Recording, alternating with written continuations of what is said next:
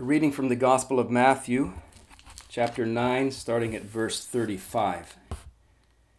Jesus went through all the towns and villages, teaching in their synagogues, preaching the good news of the kingdom, and healing every disease and sickness. When he saw the crowds, he had compassion on them because they were harassed and helpless, like sheep without a shepherd.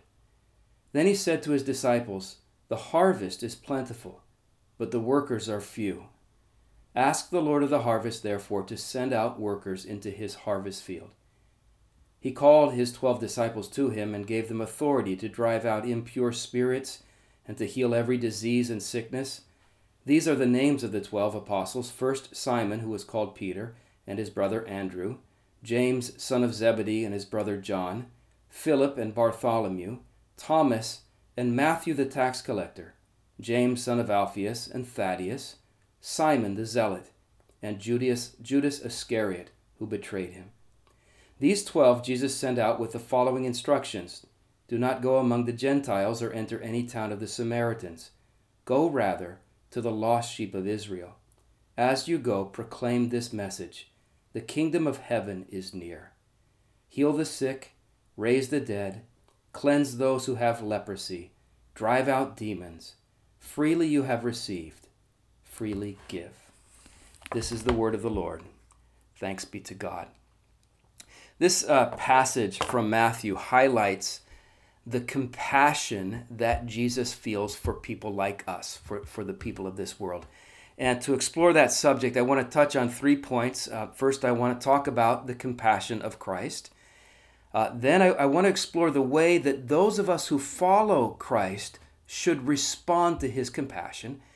And then I want to talk about where we might get the power and the encouragement to respond this way. So Christ's compassion, our response, and then the power to live this out. So we'll start with the compassion of Christ. The events that are recorded in this passage are events that took place in the middle of the ministry that Jesus performed in the region of Galilee, which is the northern part of Israel. And in verse 35 of Matthew chapter 9, we see that Jesus was traveling through all the towns and all the villages. And as he did this, he was teaching people about God. He was proclaiming the gospel, the good news of the kingdom. And he was healing people of various illnesses and disabilities that they had. And then verse 36 begins with these words. It says, "When he saw the crowds, ... Okay, so I wonder how that sentence that begins with these words, "when he saw the crowds," I wonder how that sentence would end if it were talking about me or talking about you. I mean, maybe it would say, "When he saw the crowds, he felt annoyed and angry because he knew it would take forever to get into Costco today." Or when she saw the crowds, she felt furious and judgmental because of, look how those people on TV are looting those buildings. Or when he saw the crowds, he felt afraid because he didn't want to be exposed to the coronavirus. Maybe that's the way verse 36 would end if it were written about me or about you. But written about Jesus, it says this: "When he saw the crowds, he had compassion on them." Jesus felt compassion for the people that he saw in the world around him. Now, the word in Greek that's translated "had compassion," it's just one word in Greek. It is a word that describes a deep, kind of instinctive gut reaction of empathy and concern for someone else. So one translation has rendered this verse, "Having seen the crowds, he felt deep feelings of compassion concerning them." Another translation says, "When he saw the throngs, he was moved with pity and sympathy for them." One other translation, and I love this, it says, "When Jesus looked out over the crowds, his heart broke." In other words, when Jesus saw people, all right, rather than being annoyed, rather than being judgmental, he instantly, almost instinctively felt deep concern and love for them. Now, why did he feel this? Well, first we read because Because he saw their need. It says, when he saw the crowds, he had compassion on them, verse 36, because they were harassed and helpless like sheep without a shepherd. Now, without a shepherd, a sheep is hungry, because it can't find any food. A sheep is in danger because a wolf might come and attack it. A sheep is prone to go astray and get lost because there's no one there to guide it. And so when Jesus looked at people, this is what he thought. He thought they're hungry, they're empty inside, they're in danger. There's an evil one who wants to destroy them. They are lost. They've gone astray. They don't know the way to the kingdom of God. He looked at them. He thought they are like sheep without a shepherd. This was Jesus' gut reaction to people. The first thought that came to mind for him when he looked at them is that they're lost, they're empty, they're hurting inside. And I think that should be such an encouraging thought for us. It might be today that you are, if you're honest with yourself, you're not very close to God right now. Maybe you even feel like you're far from God. You haven't been seeking him. You haven't been obeying his will. Now listen, if that's the case, I want you to know that when Jesus looks at you, the first thought that comes to mind is not, oh, she's a sinner. Oh, he's a fool. No, listen. His first thought towards you is one of compassion, concern. He notices where you're broken. He sees and knows the ways that you have been hurt. His focus it's not on your guilt, it's on your emptiness, your confusion. He sees your need before he sees your sin. Now, someone might say, Pastor, you're getting soft on sin. No, listen, no, I'm not. I'm just trying to describe the heart of Jesus as it's described for us in this passage. When he saw people, he didn't first notice all their failure. He felt compassion because he saw their need. All right, so that's one reason he felt compassion. A second one is because he saw their potential. When he saw people, he saw what could happen for them if God were to work in their life. He didn't only see the people as helpless sheep. We read here, he saw them as a potential harvest. Verse 37 says, he said to his disciples, the harvest is plentiful. He looked at people and he said, there's a harvest. Now, what does that mean? Well, in agricultural society, listen, a harvest is something really, really good. A harvest is something that has great value. A harvest is something that can potentially feed and nourish other people. And that's the way Jesus saw these people. He looked at them and he said, you know what? This is a potential harvest. If God gets a hold of their life, watch out. God might do something really good. I was reading about a teenager who got kicked out of his church youth group because they thought he would be a bad influence on the other teens. You know who that was? Billy Graham. And I was reading about another young man whose Christian mother would cry herself to sleep every single night praying for him because he had denied the faith he'd been raised in and he was living in sexual sin. You know who that was? St. Augustine. And I was reading about this young woman who was, she was poor and unskilled. She was a domestic worker, just a housemaid. She had really nothing of value to offer the world. You know who that was? Gladys Aylward, who was this great missionary to China. And I was reading about this other immigrant kid in the inner city who was the leader. He was a leader of a violent street gang. You know who that was? Nicky Cruz, a great evangelist and preacher. And I was reading about this other guy. You know the type. Snooty, elitist, atheist professor at one of these exclusive universities. Do you know who that was? C.S. Lewis, the great apologist for the Christian faith. So all of these people, and I bet you could add to the list, all of these were people whom I think many churches might have just written off, dismissed them, useless in God's kingdom. But you know what? When Jesus sees people like that, he sees a harvest. All right? He sees what they could be. He sees what they will be if the grace of God works in their life. And here's what I want you to know. Jesus sees you the same way.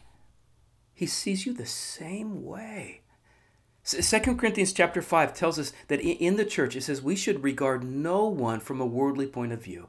It says if anyone, and that means anyone, no matter what you've done, no matter where you've been, if anyone is in Christ, He or she is a new creation. The old has gone, the new has come. So when Jesus looked at these crowds of people, he saw their need, their brokenness, their emptiness, and he saw their potential, what God could do in them.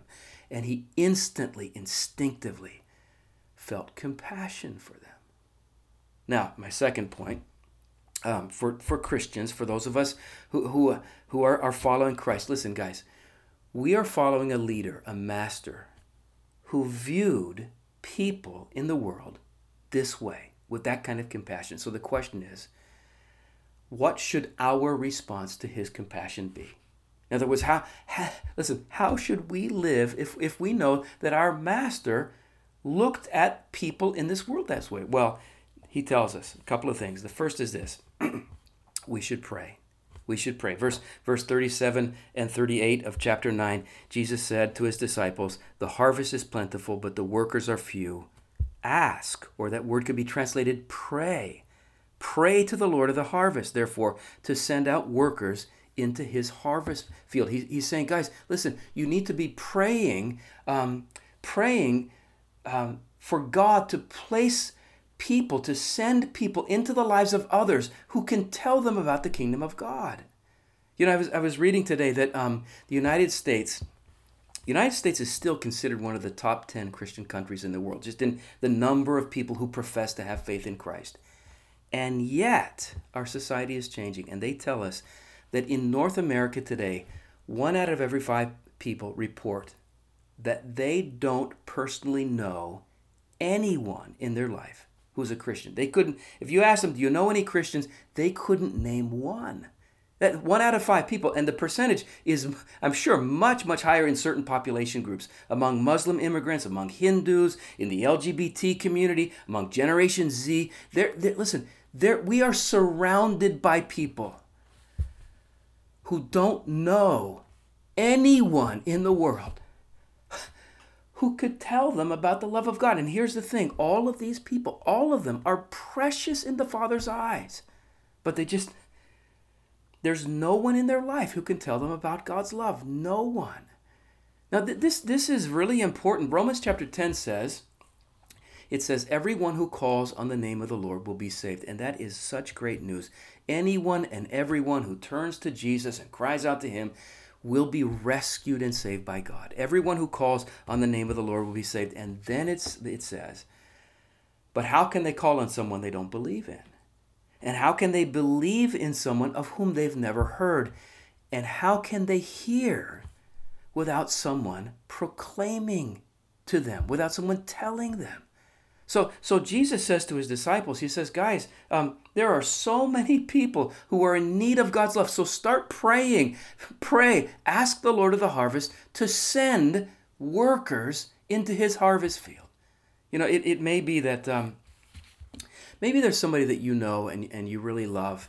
And we're not trying to judge anyone here, but just as far as you can tell, maybe Christ has not yet come alive for this person, or they're very distant from the Lord.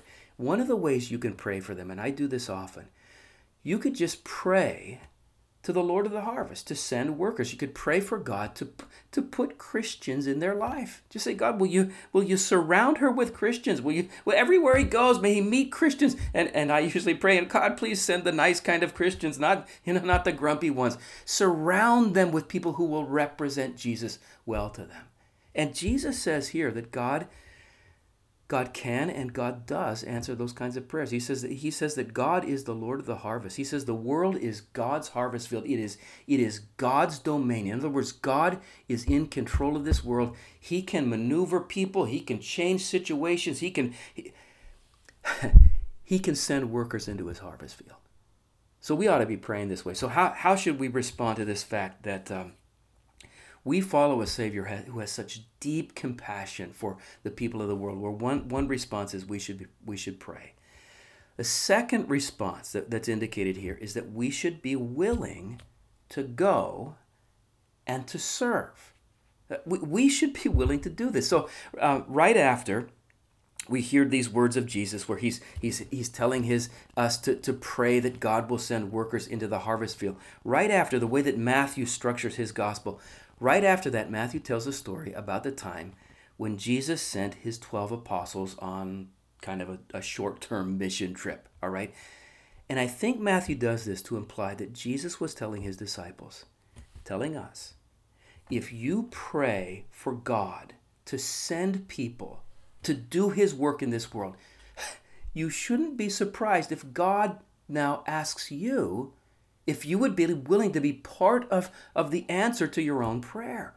If you're asking God, send people to help those who are hurting, send people to, to tell those about God's love, you should be willing. God might say, can I send you? And that's what Jesus does with his disciples. Verse 1 of chapter 10 says, it says, he called his 12 disciples to him and gave them authority to drive out impure spirits, to heal every kind of disease and sickness. And then verse 7 and 8, it says, he said, as you go, proclaim this message, the kingdom of heaven is near. Heal the sick, raise the dead, cleanse those who have leprosy, drive out demons. All right. So after telling them to pray for God to send people, right, to help those who are lost and hurting, he says, now I want you to go. Now, one thing we want to keep in mind as we study this passage is that what we're reading here in Matthew 10, these were specific instructions given on a very specific occasion to really a special group of people. This was for the apostles. And the New Testament tells us that the 12 apostles were a group of people who were chosen by Christ to play a unique role in the establishment of the church. Ephesians 2 verse 20 says that the church is built on the foundation of the apostles and the prophets. They had kind of a foundational work to do in the establishing of the church. So the apostles, the ones we're reading about here, they were uniquely chosen, they were uniquely empowered, and they were uniquely commissioned by the Lord. Now, the reason I say this is because I don't want you to feel guilty if you discover that you're not very good at raising people from the dead. All right, don't beat yourself up over that. You're not a bad Christian. You're just not an apostle. All right. So we want to be careful as we read this passage, not just to kind of generalize everything we read here and then try to apply it to ourselves today. Okay. Now that being said, I would still say that the basic principle that's emphasized in this passage, the basic principle of service, it still holds true for us today, for those of us who are not apostles. And the basic principle is this, guys, God's way of taking the love of Christ and the reality of the kingdom to people who desperately need that is by sending us. By sending the church. That's God's way of reaching the world. Now, there are three things in this passage that I think are worth noting for us. And the first is this. You don't have to be perfect for God to use you in this way. You really don't have to be perfect. We read here the names of the apostles. All 12 of them are listed. And if you know some of their stories, you know that they had their issues, right? I mean, Peter was kind of an unreliable, impulsive character who, you couldn't count on Peter. In fact, he denied 3 times that he even knew the Lord. And then James and John, these two brothers, they were kind of egotistical, self-serving. They're asking, can we sit at the right hand and the left hand of Jesus? There's one occasion where they just kind of lose control of their anger. Thomas, we read about him. He was Thomas the doubter. Matthew was a tax collector, kind of a traitor to his own people. Then we read of Simon the Zealot. The Zealots were a group of armed revolutionaries that were using violence to try to overthrow the government. So he's basically a terrorist. So listen, you read the names of the 12 apostles. These were not perfect people, were they? In fact, very far from perfect. But they were called by the Lord to make a difference in the world. And Christian, I want you to know, so are you. You don't have to be perfect for God to use you or to send you. So that's the first thing to notice. The second is very often, in fact, I think usually when God calls you and wants to use you in this world, usually he wants you to start right where you are. Now, you may recall that at the end of Matthew, in Matthew chapter 28, Jesus tells his apostles that he wants them to go to all the nations in the entire world. He says, make disciples of all the nations of the world.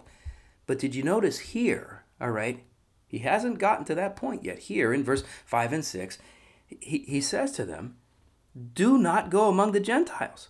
Don't go to the nations. Don't enter any town of the Samaritans. He says, go rather to the lost sheep of Israel. Like he's saying, before you go to the world, start with your own people. Start right where you are.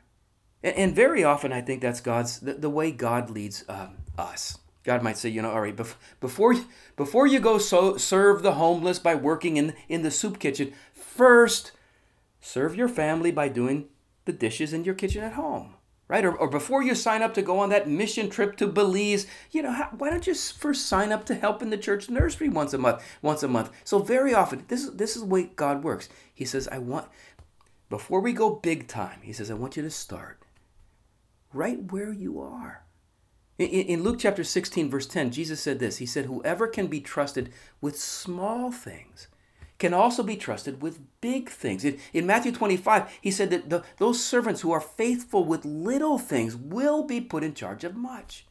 So start where you are. So it just makes me wonder, who are the people around you in your life whom you could pray for, serve, love, perhaps tell about Christ?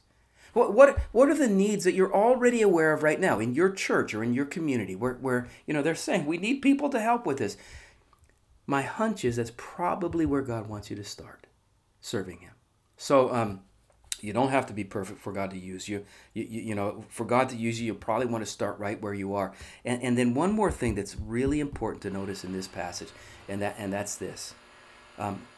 God's love for people, the compassion that Christ has for the people of this world, God's love for people extends both to their bodies and to their souls. God is concerned both about people's bodies and about people's souls. And the reason I think that's important is because for some strange reason, in American Christianity, there's this weird kind of bifurcation of ministry. In American Christianity, we're given this choice. Either you can go to like a social justice church where they serve the poor, they feed the hungry, they speak up for the immigrant, they fight against injustice. You can go to that kind of church, or we can be kind of an evangelistic Bible teaching church where we teach people about God and we tell people how to get saved. So this is the menu of options that we're given in American Christianity. You have to choose. Either you can be concerned about people's bodies, right? The poor, the suffering, or you can be concerned about people's souls, about their spiritual growth. And guys, the Bible says very clearly that is a false dichotomy. That's a silly way to view ministry. It really is not either or. It's both and. I mean, listen, we see here that Jesus cared very deeply about people's souls. Verse 35 of chapter 9 says that Jesus went through the towns and villages. What does it say? Preaching, proclaiming the good news of the kingdom. He preached the gospel. Now, why did Jesus preach the gospel? Because if you've read the New Testament, you know this. Jesus viewed both heaven and hell as unavoidable realities. He had just had this sense that every human in the world will spend all of eternity either in the glory of God's presence in the age to come, or in just kind of unspeakable sorrow and loneliness away from God. So he cared about souls. Mark chapter 8, Jesus said, what does it profit a person if they gain the entire world? I mean, you help them get a job, you get them off welfare, you get them a good education. What does it profit a person if they can gain the entire world? And yet they lose their soul. So he cared about people's eternity. He cared about their souls. And also, he cared about their bodies. He cared about their physical and social needs.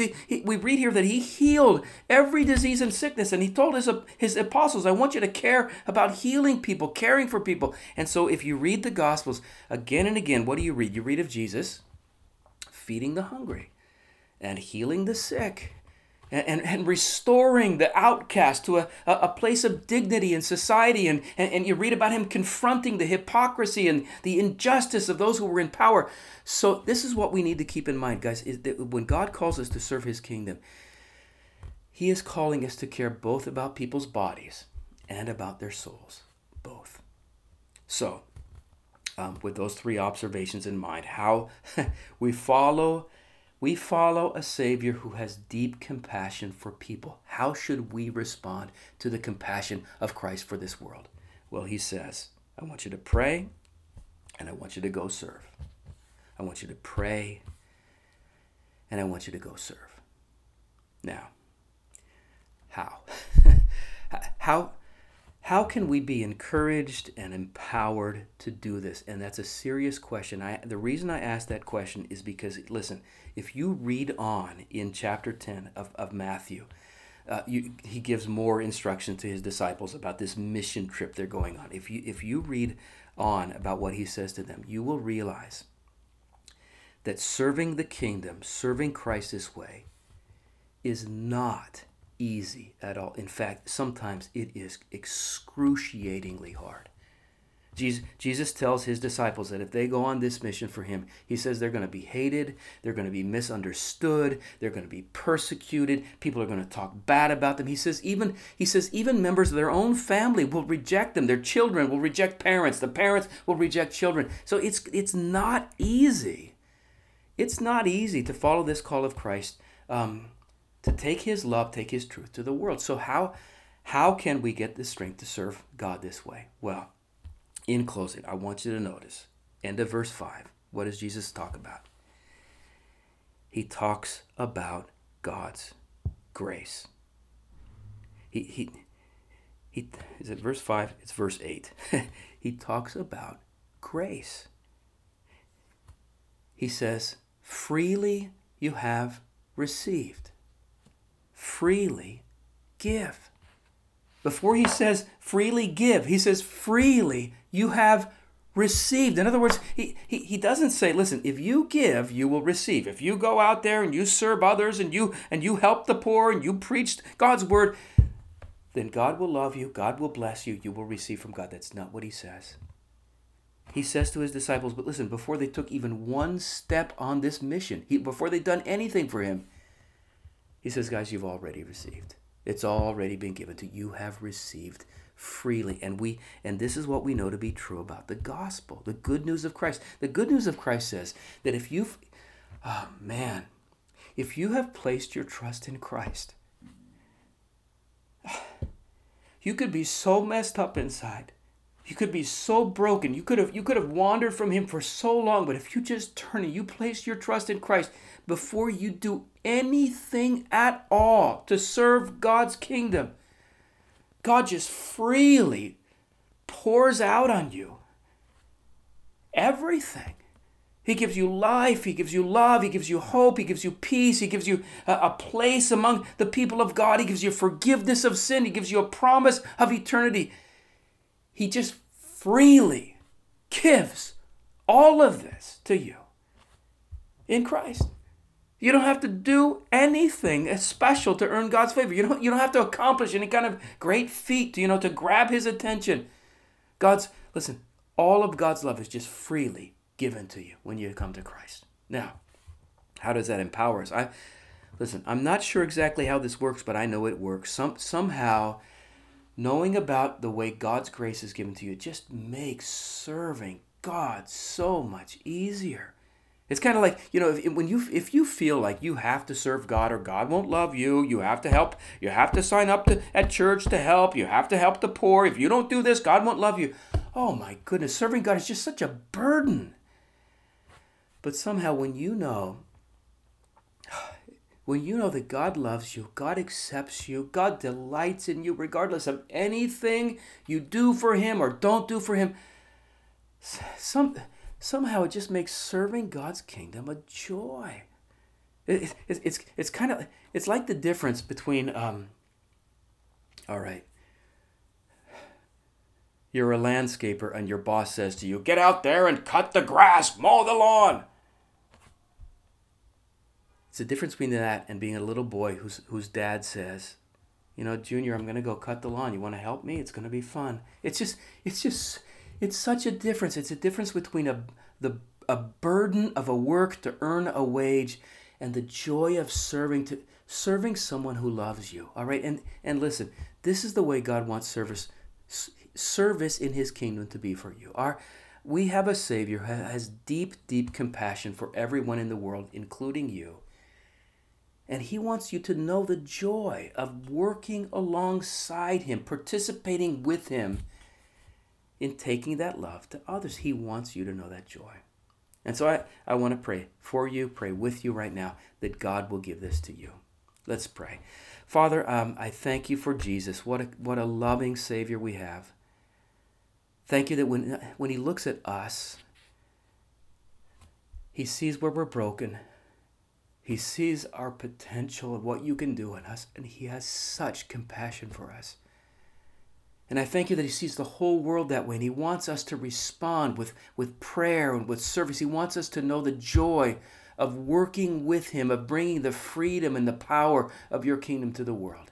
And so, God, I pray that joy for each person who's listening to me right now. For those who perhaps they've never turned to Christ in faith, that today they would realize how much he loves them and what he's offering them, and they would come to him.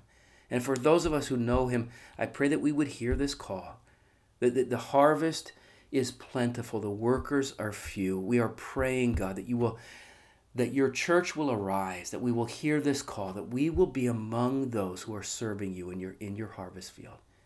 And we pray that as we do this, we will know your joy. In Christ's name, amen.